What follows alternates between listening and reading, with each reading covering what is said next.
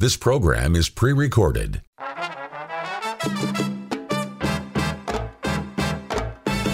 Well, let me tell you what you're listening to. Welcome to Father Simon Says on Relevant Radio with Father Richard Simon. I'm here to answer your questions. Have a question? Give us a call. 1-888-914-9149. As any question you may have about the Lord, the faith, and the church. That's 1-888-914-9149. This is, in fact, a radio show called Father Simon Says on Relevant Radio.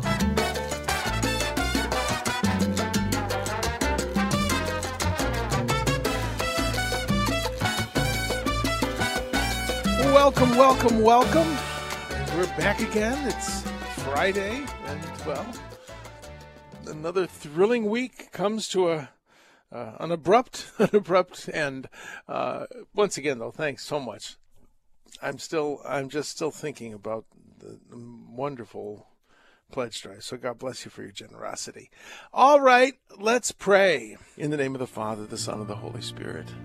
Come, Holy Spirit, fill the hearts of your faithful and kindle in them the fire of your love. Send forth your Spirit, they shall be created, and you shall renew the face of the earth. Lord, you taught the hearts of the nations by the light of the Holy Spirit. Grant us by that same Spirit to have right judgment in all things, and evermore to rejoice in his comfort through Christ our Lord. Hail Mary, full of grace, the Lord is with thee. Blessed art thou amongst women, blessed is the fruit of thy womb, Jesus. Holy Mary, Mother of God, pray for us sinners, now and at the hour of our death. Amen. Saint Michael the Archangel, defend us in battle. Be our protection against the wickedness and snares of the devil. May God rebuke him, we humbly pray. And do thou, O Prince of the heavenly host, by the power of God, cast into hell Satan and all the evil spirits who prowl about the world, seeking the ruin of souls. Amen. In the name of the Father, the Son, and the Holy Spirit. Okay, let us open the big book on the coffee table. You know the one I'm talking about, the Bible. We are, again, in the book of Revelation, a book that even Father Martin Luther, he was a Catholic priest, you know. Father Martin Luther said, can make you crazy. I, John, heard a voice from heaven speak to me. This is Revelations chapter 10, verse 8. And the voice said to me, Go, take the scroll that lies open in the hand of the angel who is standing on the sea and the land. I'm not quite sure what that means.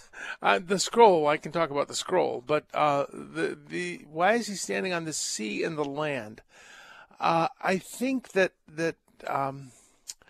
what this is about is an angel who angel, again, let's talk about angels a little bit.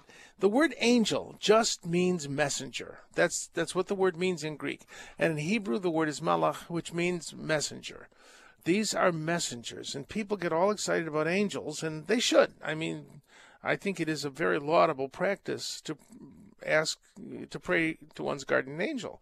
It's an ancient custom, and I think it's a very consoling thing to think that we are not alone in this struggle. The purpose of the angels is not to protect us so much as to protect our salvation, to get us to heaven. And,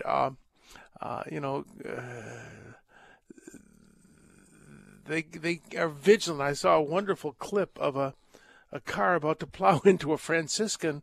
The Franciscan didn't even notice it because the car literally flew over the car that was coming out of control from the side flew over the Franciscan's car. Now, there was a signpost that it hit that probably was the physical cause of its flying, but it sure did look miraculous.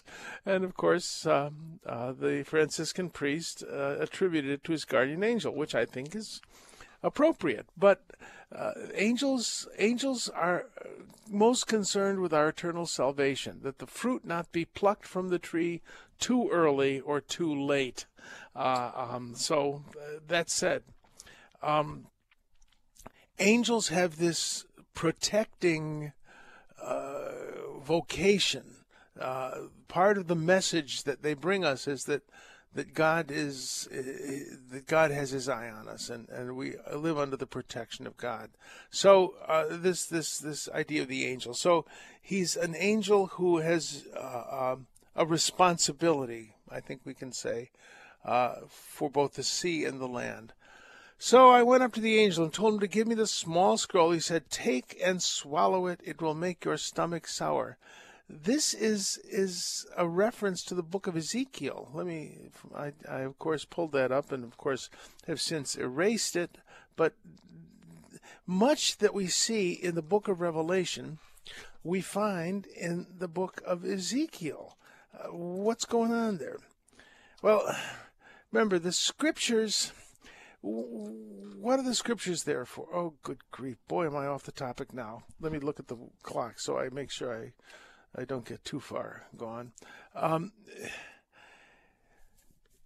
In the early days of the church, there were lots of sources of revelation. You had the wandering apostles and prophets, kind of charismatic traveling ministries, and some of them were definitely from the Lord, and some of them, well, were not. Thus says the Lord, give me all your money. Fascinating. You can read the Didache, Didache, the Teaching of the 12 Apostles. It's a book that some scholars think it goes back as far as the 50s. In other words, it's older than some books of Scripture. The general consensus is from 90 to 100 AD, basically, around there. But it has interesting things like what to do when a prophet comes to town. I mean, that's very useful. If he says, give me your money, he's a false prophet, throw him out. If he's going to be with you for more than 3 days, find him a job. If he won't work, he's a false prophet, throw him out. If he's there for 3 days and doesn't prophesy, well, false prophet, throw him out. But the prophets were very important in the Didache. So there were the wandering prophets, and then there were the collections of the sayings of Jesus. Some of which we still have, and they may be genuine.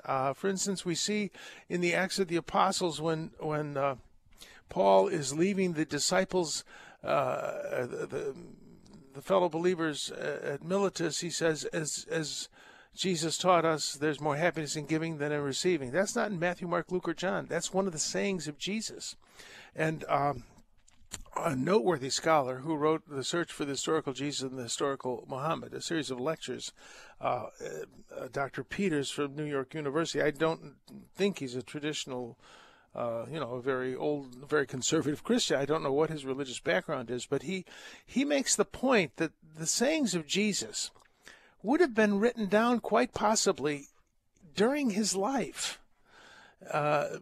They did that with rabbis. They wrote down what the rabbi was saying, and it would have been written in Greek because a large part of the Holy Land spoke Greek. And I can imagine I don't know that Peter says this, but I can imagine Jesus' hearers writing down his sayings in Greek to communicate them to the people who didn't understand what he was saying in Aramaic. That's possible. So there were these collections of the sayings of Jesus. Well, they kind of got corrupted after a century. Some of them like, well, as Jesus said, grab for all the gusto you can get. I don't think Jesus said that. Maybe you're adding a saying, but there are some excellent sayings of Jesus that are not. We don't consider them inspired by the Holy Spirit. Of course, the one in Acts is, but so there are all these different sources of revelation, and the bishop said, what are we going to do? Some of these wandering prophets are taking people for a ride, and some of the sayings of Jesus he didn't say. I know. We'll get an approved reading list, a canon of writings. The word canon means a measuring rod. And its purpose will be so that you can measure what you think the Lord is telling you against something that is clearly a word from the Lord. So that's what we have. We have the canon of writings. People talk about the Bible. That word just means the books. Well, this canon of writings exists so that you can hold your what you think God is saying to you up against the Scriptures. And so there are types of literature in the Scriptures. We have types of law, types of history, types of poetry, and we have types of prophecy. In the Old Testament canon, there are prophetic books. There are a lot more prophetic books than we have in the Old Testament canon, but we have examples that are trustworthy. In the New Testament, there were lots of prophetic books. The Shepherd of Hermas, the Epistle of Barnabas, all these books, well, but they put in just one good example of a prophetic book, the book of Revelation. And in it, we read this text about the scroll. And let me read it again. Where did I put it? It's here somewhere. So I went up to the angel and told him to give me the small scroll. He said to me, "Take and swallow it. It will turn your stomach sour, but in your mouth it will taste as sweet as honey." Well, let us look now at the book of Revelation, or the book of Ezekiel. Ezekiel 3:3. Son of man, he said to me, "Eat and fill your stomach with this scroll I'm giving you." So I ate it. It was as sweet as honey in my mouth. Ezekiel 3:1, before he says, eat what you find here, and then go speak to the house of Israel. So this is reflected in the book of Revelation. The book of Revelation, in a sense, echoes the book of Ezekiel, and talking about the temple, the dimensions of the temple, that sort of thing. That's reflected in the book of Revelation. In a sense, the book of Revelation is the fulfillment of the book of Ezekiel. So read the book of Ezekiel. It's interesting. So let's just look at this. Very often when we come to Christ, it's all milk and honey. It is wonderful.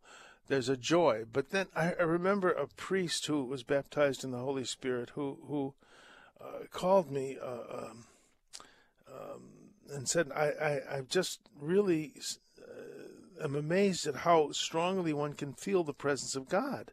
I said, yeah. I said, but can you also feel the presence of the enemy? And I said, oh, that's kind of one of the drawbacks. He'd been given a gift of the discernment of spirits. So it's all nice until you really get into it. And then so many people, that's the point at which they fall away. I thought this was all going to be just fun. Oh, it'll be a lot of fun, but you're called to a spiritual warfare. It's not against flesh and blood we war, says St. Paul in the letter to the Ephesians, but against powers and principalities. So the prophetic gift that we're given as Christians, and all of us, in a sense, St. Paul says, "I wish you all spoke in tongues. I wish all the more that you would prophesy." We're all called to be prophets, not necessarily as an exclusive ministry, but God wants to speak to all of us prophetically. But you got to understand that the experience might be delightful, but then we get into the warfare. Jesus is on the Mount of the Transfiguration. Then they come down, and the disciples say, "We tried to cast out a demon, we couldn't." So, this is kind of a biblical principle here that when we receive the word, it tastes as sweet as honey in the mouth. But after we swallowed it and it's become part of us, I remember another person very dear to me who, I might as well tell the story. One of my teachers who was raised as a Pentecostal and left her faith because the man who she eventually married, a wonderful man, was not a believer. And so I remember mentioning my involvement in things Pentecostal in a paper I had to write, and I thought, oh dear, she's going to hang me. I know she's not a believer, and so I was going to erase it, and then I thought, I can't. So I just left it in and thought, well, whatever happens. Well, circle was circled, said, "See me in my office." And I thought, this is going to be interesting. Well, she told me about her childhood, her youth, in which she had been raised in the faith, and this was the most wonderful time possible, but she'd left it. And so I said, "Let's pray." She said, "Oh, I couldn't." Well, I started praying, and, the Holy Spirit fell on her, and, her husband was not happy, but then he accepted the faith. So, that this idea of the sweetness of the first conversion, but then it becomes, you realize you're in a warfare. She had left the faith, but then the Lord brought her back very powerfully. You persist in the faith, even when it's difficult. You look at people like Mother Teresa, and the world saying she had no faith because she didn't feel all happy about it. Well, this wonderful gift of God sometimes turns sour in the stomach. And, well, why would God do that? So that we can walk for him. In other words, as I said yesterday, difficulties come into our life so that we can love God and not just love what he gives. I don't know if that makes sense. But, well, that's life, as the saying goes. All right, let's see. Let's look at the gospel here. All right. Jesus entered the temple area and proceeded to drive out those who were selling things, saying to them, "My house shall be a house of prayer, but you've made it a den of thieves." This is interesting. This is just sometimes we become enamored of the external show of the faith and not of the substance. St. John Vianney, he lived in squalor. He received a lot of wonderful furniture from the lady who had the house on the hill, and she sent most of it back. He kept a bed, a table, and a chair. That's all he needed. And, she was incensed just about this. I think he might have kept a bookshelf because he did have a lot of books. But in the church, he bought the most sumptuous. This is a little town in France that's 10 miles east of nowhere at all. And he bought the most sumptuous vestments. He worked hard on beautifying the church.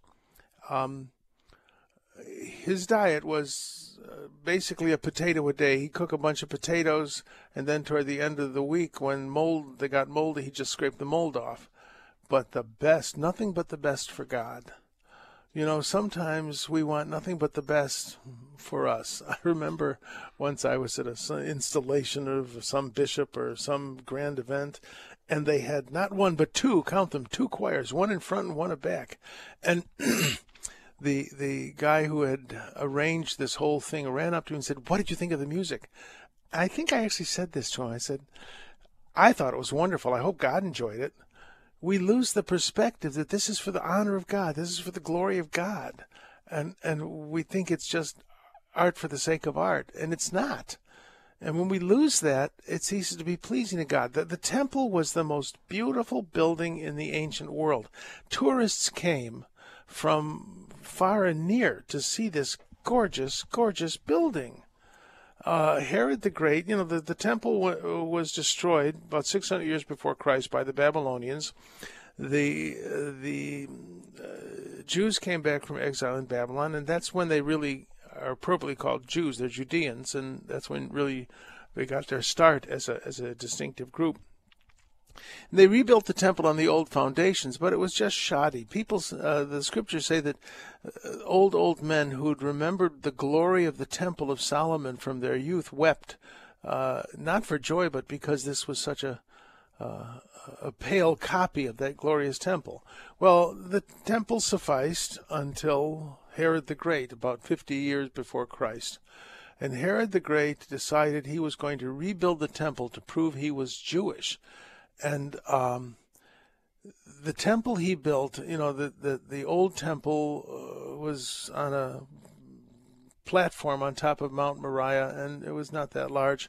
He expanded, I think is it 10 football fields? I mean, this huge platform, and then this unbelievable building that was built from the inside out. The worship never stopped. Priests and Levites were trained as carpenters and stonemasons to build this, so that they were the ones who built the inner parts so that they weren't profaned by profane workmen. And this building was, it had municipal buildings at the far south. It was an incredible building. It was about 12 or 13 stories high, and the front of it was plated, Josephus tells us, with gold that was polished so brightly that it hurt to look at it in the morning sun. People came from all over the world to see this building, and you couldn't get in past. There was a low wall that separated the outer courts from the inner courts. It was about the size of a communion rail, and on it were posted signs. If anyone, essentially they said, if anyone isn't a Jew, you could pass this sign, We won't be responsible for what happens. They would literally rip them limb from limb if a non-Jew went past this low railing into the inner precincts. So people would come to worship, and they thought the Jewish religion was wonderful. One God who made sense, unlike the gods of the pagans, a beautiful moral code, some odd things about not eating pork and circumcision and that stuff, but other than that, it was great. And they could only get so close to God, and there was a place where they were selling certified kosher animals. And a certified kosher animal, the price was jacked up. You know, you brought your 2 turtle doves, you're a poor man from the country, you scrimped and saved to get 2 turtle doves to buy your firstborn son back from the Lord. I can't offer this to God. The priest would say, look, it's got a bent wing, and there's a feather, there's a stain, there's a problem in the feathers. But it's the 8th. Where am I going to get a certified kosher animal at this point? The bazaars of Annas, the father-in-law of Caiaphas, certified kosher animals. And, of course, they cost 10 times in the bazaars of Annas what they would have cost at home. Might cost a couple days' wages for a poor man to get a couple turtle doves. It costs 2 weeks' wages, I've read, to get a pair of turtle doves from the certified bazaars of Annas. And even the Talmud talks about how evil Annas was. They were robbing people coming and going in this. It was all about the fundraising drive. Thank you, by the way, for that generous fundraising drive we had. But this money went to Annas and his family. It didn't go to the glory of God.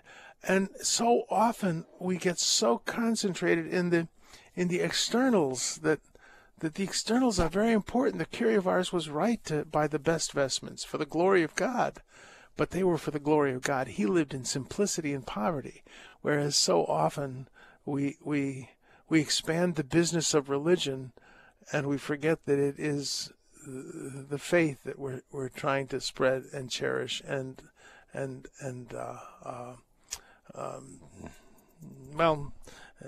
care for. So that said, this is a biblical principle. Never make the house of God a den of thieves. And it can be done without even noticing it. All right, let us move on. We're going to take a break. We will come back with some letters and the word of the day.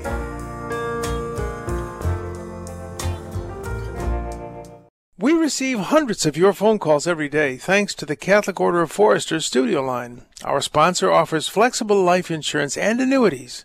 Visit relevantradio.com/Forester today. An Illinois Life Insurance Society, not available in all states. People get ready, there's a train a-coming. You don't need no baggage, you just get on board. All you need is faith to hear the dealers humming. Don't need no ticket, you just thank the Lord. Well, we're back, and I need to mention, again, I'm doing a letter show. I'm not doing call-ins. I'm catching up on my letters, and so we won't open the phones today because I got lots and lots of letters. But that said, let us go to lots and lots of letters. Okay, here's one. Oh, good grief. My computer just showed me something I didn't know from. All right, let's see here. This is from Jason. And this is a problem here. In the Transfiguration, Matthew 17:3, Moses and Elijah appeared to Jesus. Where had they been all the while? They were in heaven, right? Jesus said no one had been to heaven except himself. And then where were they? 2 Kings 2:11, as they were walking along and talking together, suddenly a chariot of fire and horses of fire appeared and separated the two of them. And Elijah went up to heaven in a whirlwind. How did Elijah go to heaven if Jesus was the only one who'd been to heaven? In Luke 22:39-43, Jesus answered them, "Truly, truly, I tell you, today you will be with me in paradise." How could that be? Jason, be calm. You realize, again, maybe this is a dodge on my part, but I'm always telling people that for God, all places are here, all times are now. Where were they? The same exact place that you and I are, in the mind of God. The Jews had a wonderful belief, have a wonderful belief still. The rabbis say that when God created, he didn't just create, he creates and sustains. In other words, I have a name that's known to God alone. Book of Revelations talks about it, and I'll know my real name when I stand before God. That God speaks my name, and if he were to stop speaking my name, I would stop existing. In other words, God didn't simply create, he sustains everything in existence by speaking it. That's an idea among certain of the rabbis. I think it's a beautiful idea. By his word, all things are made. So where am I right now? To all visible appearances, I'm sitting here at my desk in front of I'm looking at 3 computers at the moment. But where I really am is in the mind of God. For God, all moments are now. So there's a wonderful BBC presentation of the book, Hitchhiker's Guide to the Galaxy. And there's something called the cafe at the end of the universe. And I love it because it sort of points out that time is not what we think it is. And that's good physics. For God, all moments are now. So where are Moses and Elijah? Where are these people? We're looking at time as we think of it in the world. Even in physics, time is not consistent. Time speeds up, time slows down. And what happens I think when we die is we go to that cafe at the end of the universe, in a certain sense. We go to the judgment. I don't think the particular and the final judgment are separated in time, because at that point there is no time. It's certainly no time the way we perceive it. So this problem, we're looking at this whole thing like it's got to be absolutely sequential and A, B, C, D, E. No way. It doesn't work that way.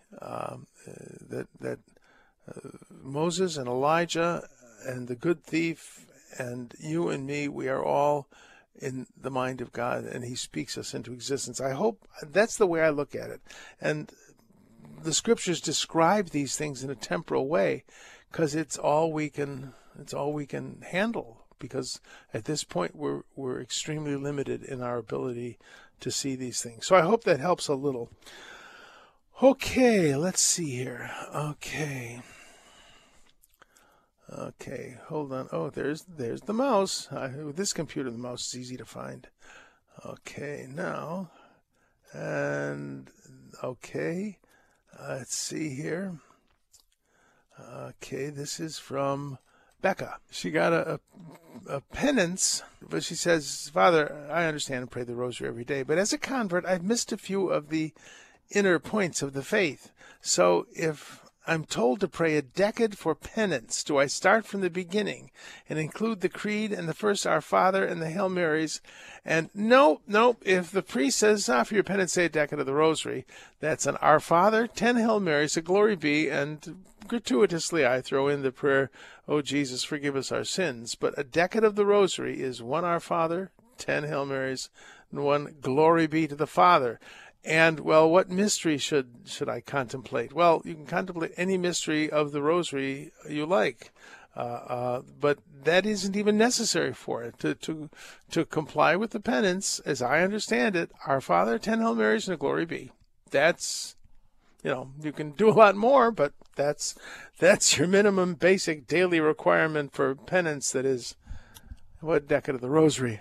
At least I think so. And if I'm wrong, on the last day, blame me. God will honor your good intention. All right.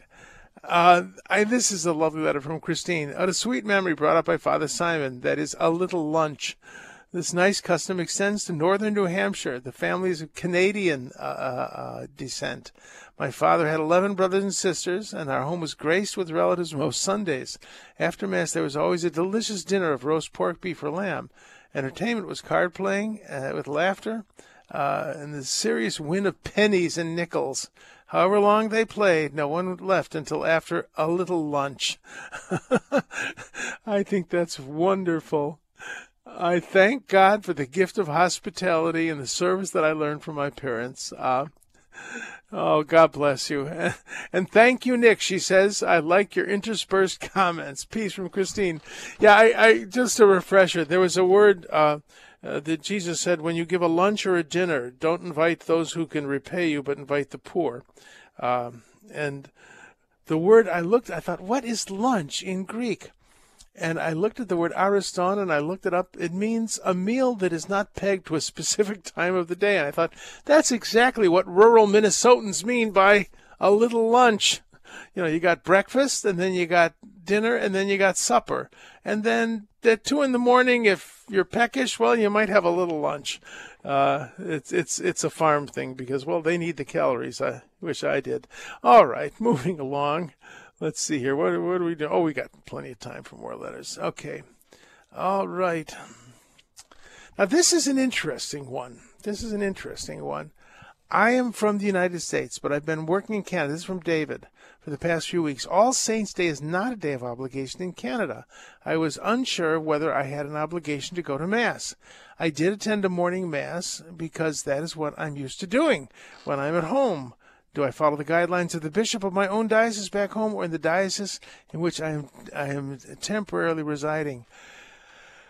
When I offer Mass in a diocese other than my own, I pray for my own bishops, but the bishop who is mentioned in the canon of the Mass is the bishop of the place. And by extension, you would obey the bishop of the place in which you find yourself. You're under his jurisdiction. As far as I know, if I'm wrong about that, I would like to be corrected, but I'm pretty sure about that. It's the bishop in whose diocesan territory you are residing. And people kind of worry about that. Well, why are the holy days of obligation different in different places? Well, there's certain holy days that are universal. I'm trying to think which ones those are. You got Christmas is a universal holy day. What is the voice of my head? Do you know the other universal holy days? I know Christmas is, and I think the Immaculate Conception is. I'm not sure if that's. Let's see here. Let me look. I think I've got a source here. Okay. All right. Let's see here. The following days must be observed: the Nativity of our Lord Jesus Christ. Well, those are feasts that have to be observed, but they aren't necessarily holy days. Oh dear. I'm embarrassed to say I've only paid attention to the ones in the United States, but they're subject to the local bishops' conferences, and there's some which are optional and some which are not. Gosh, if I can get that list. Let's see. Nope, I can't find the list of the ones that are universal. But I know Christmas is one of them, and I think the Immaculate Conception is universal, and a couple others. Let's see here. All holy days of obligation. Now, listen to the Code of Canon Law. No, that's Slovakia. That's different. Let's see here. Nope, I can't find it. But you obey the bishop in the place where you find yourself. So there, that's as close as I can get to it, David. Boy. And he calls himself the Reverend Know-It-All. What a joke. Well, yes, it is a joke, come to think of it. Okay, let's see here. Okay, meditating on, this is from Therese from Corpus Christi. Meditating on the sorrowful mysteries, it occurred to me that Jesus took on all the punishment that we sinners rightly deserve. I also consider Simon of Cyrene as a type of Christ, as he helps carry the cross, just as Jesus helps us carry our crosses. Am I right on the right track? Yes, I think you are.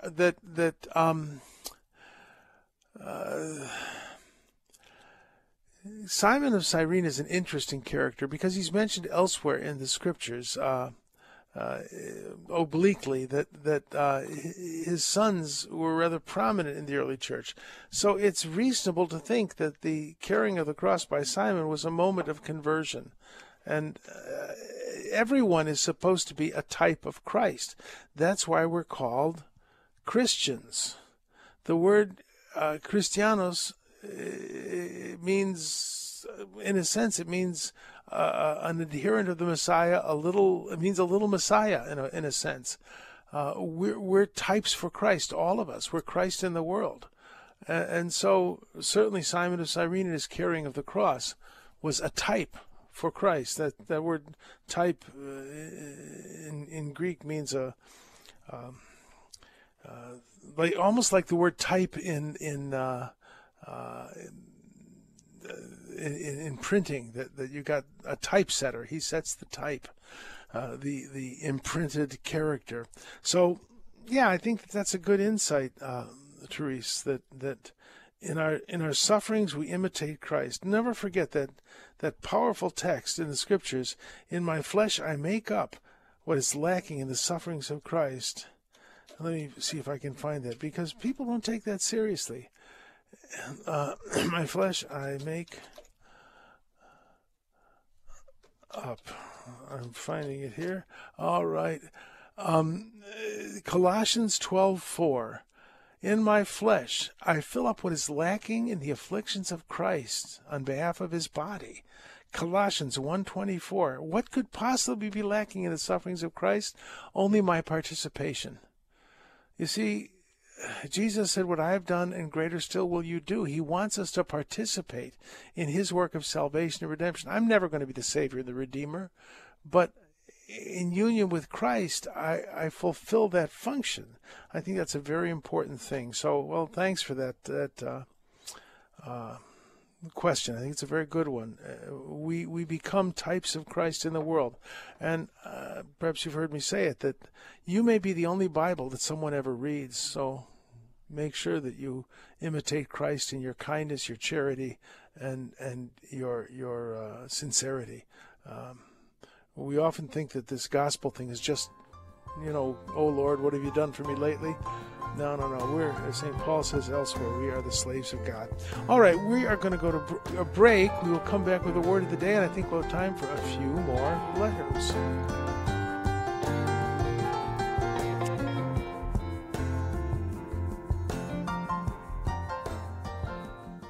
Today we'd like to thank Domingo, who's listening in California, for donating his BMW. Join thousands of other listeners in donating old vehicles by visiting relevantradio.com/car today. I'm working on the building. It's a true foundation. I'm lifting up a bloodstained banner for the Lord. Welcome back. You know what time it is. It's time for the word of the day. This may be a silly word, but I saw it in the text and I thought, what is that word in Greek? So, don't we ask ourselves that question all the time? In Luke, the Gospel, 19th verse, the voice said, surprisingly, no. That's what I ask myself that constantly. What would this be in Greek? Luke, the 19th chapter. Everybody should learn a little Greek. I always say it's not that hard. Every 3-year-old in Athens spoke it. Okay, Luke, the 19th chapter. I think this would be the 46th verse. My house shall be a house of prayer, but you have made it a den of thieves. What is a den? We think of a den. The den is the room where the television is, and it's a room that, is not always necessarily cleaned up at the end of the day because, Dad's been in it being a bit of a couch potato, and it can wait till tomorrow. It's not the room in which you necessarily entertain. In Chicago, this has nothing to do with anything, but it's fun. In Chicagoans, we have our own dialect, and we talk about the front room. People actually think, that's the French room. No, it's the front room. That's when guests come, you sit in the front room, and that's the only time you sit in the front room. My brother had a lovely front room, and every Thanksgiving we would go sit in it for 5 minutes and then go back to the den. So so what's the word for den? It's spelion. You heard of a spelunker? That's someone who explores caves. It's a cave. You have made it. That's a house. This is a gorgeous. I just told you about the temple that it was 10 stories plus of gold plate in the front, supposedly. I mean, and they had a grapevine around the door with solid gold grapes that were the size of grapefruits. I mean, this was an incredible building, and Jesus is calling it a cave. I think that's really, really something. He said, this isn't a gorgeous building. This is nothing but a cave. So that's the word in the text. It isn't a knotty pine rumpus room. No, it's a cave, a dirty, filthy cave full of bats and what bats leave behind. So with that thought, let us go back to a few letters, all right? Let's see here. Okay. All right. This is somebody who, I read that one. Let's see here. Okay.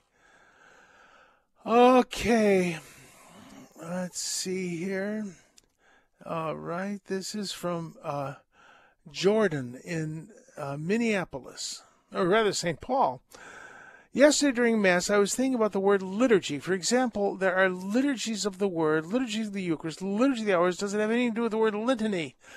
No, not that I know of. Well, let me think about that. The word liturgy is a Greek word, of course, as everything in our religion essentially is. The word liturgy means the work of the people, and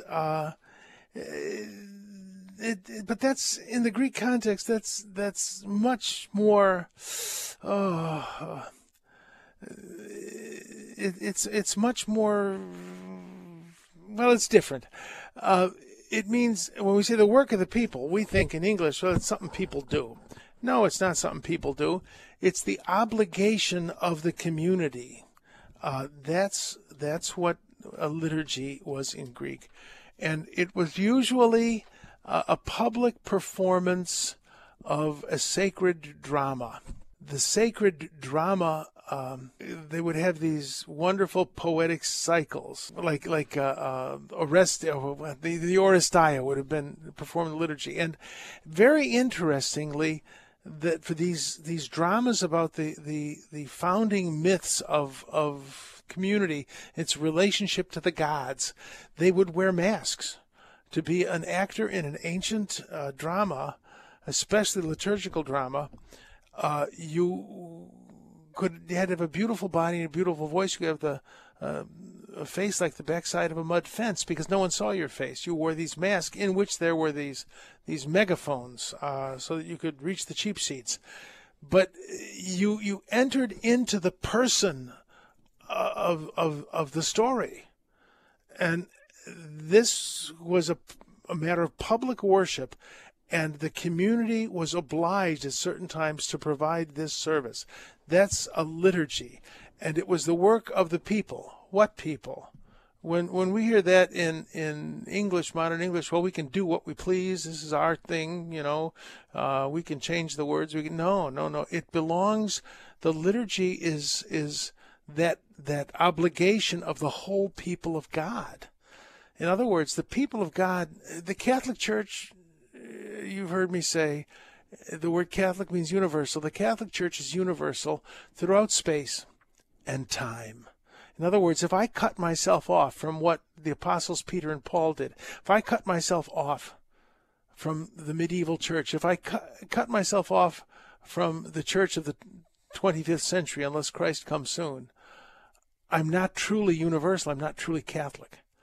That we can't divorce ourselves from the tradition. The tradition restates itself in a language understandable to the world in which it exists. That's always happened. And I'm not talking about going from Latin to English or English to Latin, but the liturgy uses the vocabulary of a certain people, but it never is divorced from what went before. So it's the work of the people. What people? The people of God throughout time and space. That's what liturgy is. Well, litany actually comes from the Greek word lite, which means prayer. The L-I-T in liturgy comes from, well, I'm wondering. I'd always thought it was the, I'm quite sure it comes from Laos, which means the people. Let me just look that up just to make sure I'm not whistling Dixie. Lite means prayer. I think it can even mean a magical incantation. Okay, hold on. I'm sorry to do this, but once again, lost time. Oh dear. Liturgy. Well, we don't need the elevator music. I'm there. All right. Okay. Liturgy. Oh dear. Hold on. I'm clicking away. This is what I was taught, and I'm wondering. No, it is work of the people. It's from Laos. Liturgia. It's work of the people. So they told me the truth in seminary.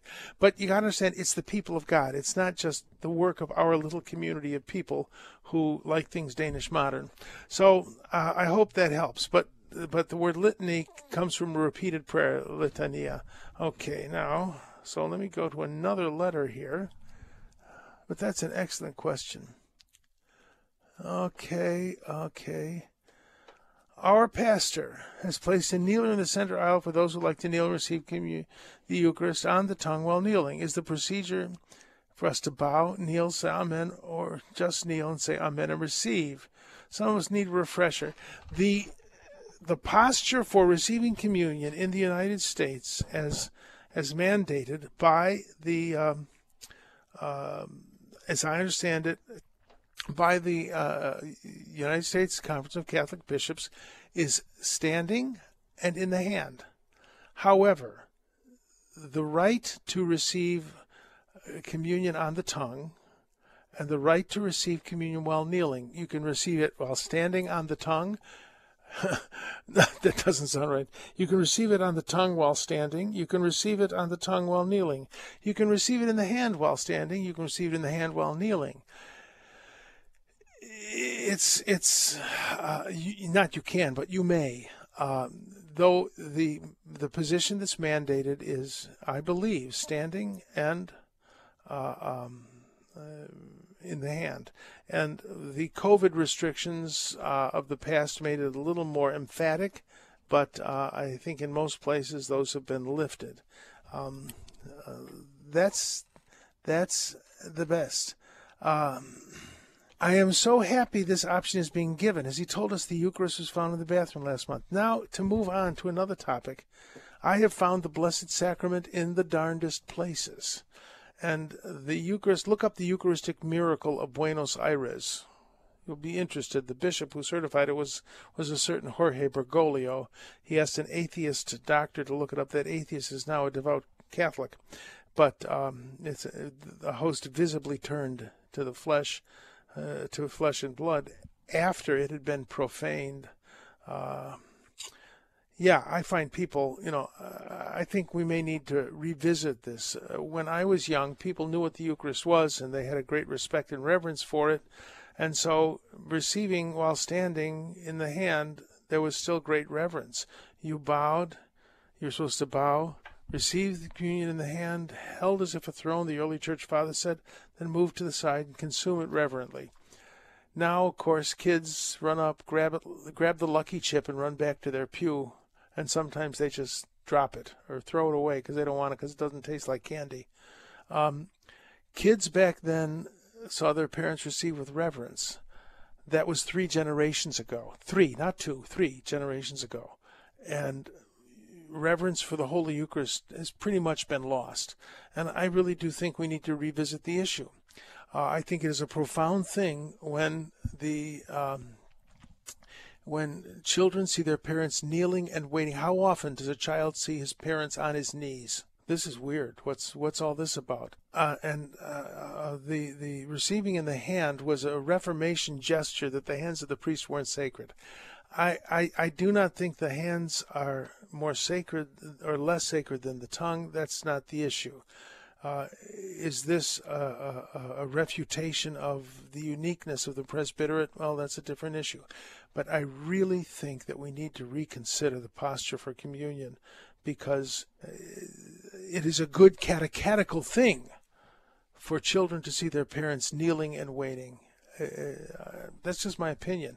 On the other hand, do what your bishop tells you to do. Obedience is pleasing to the Lord.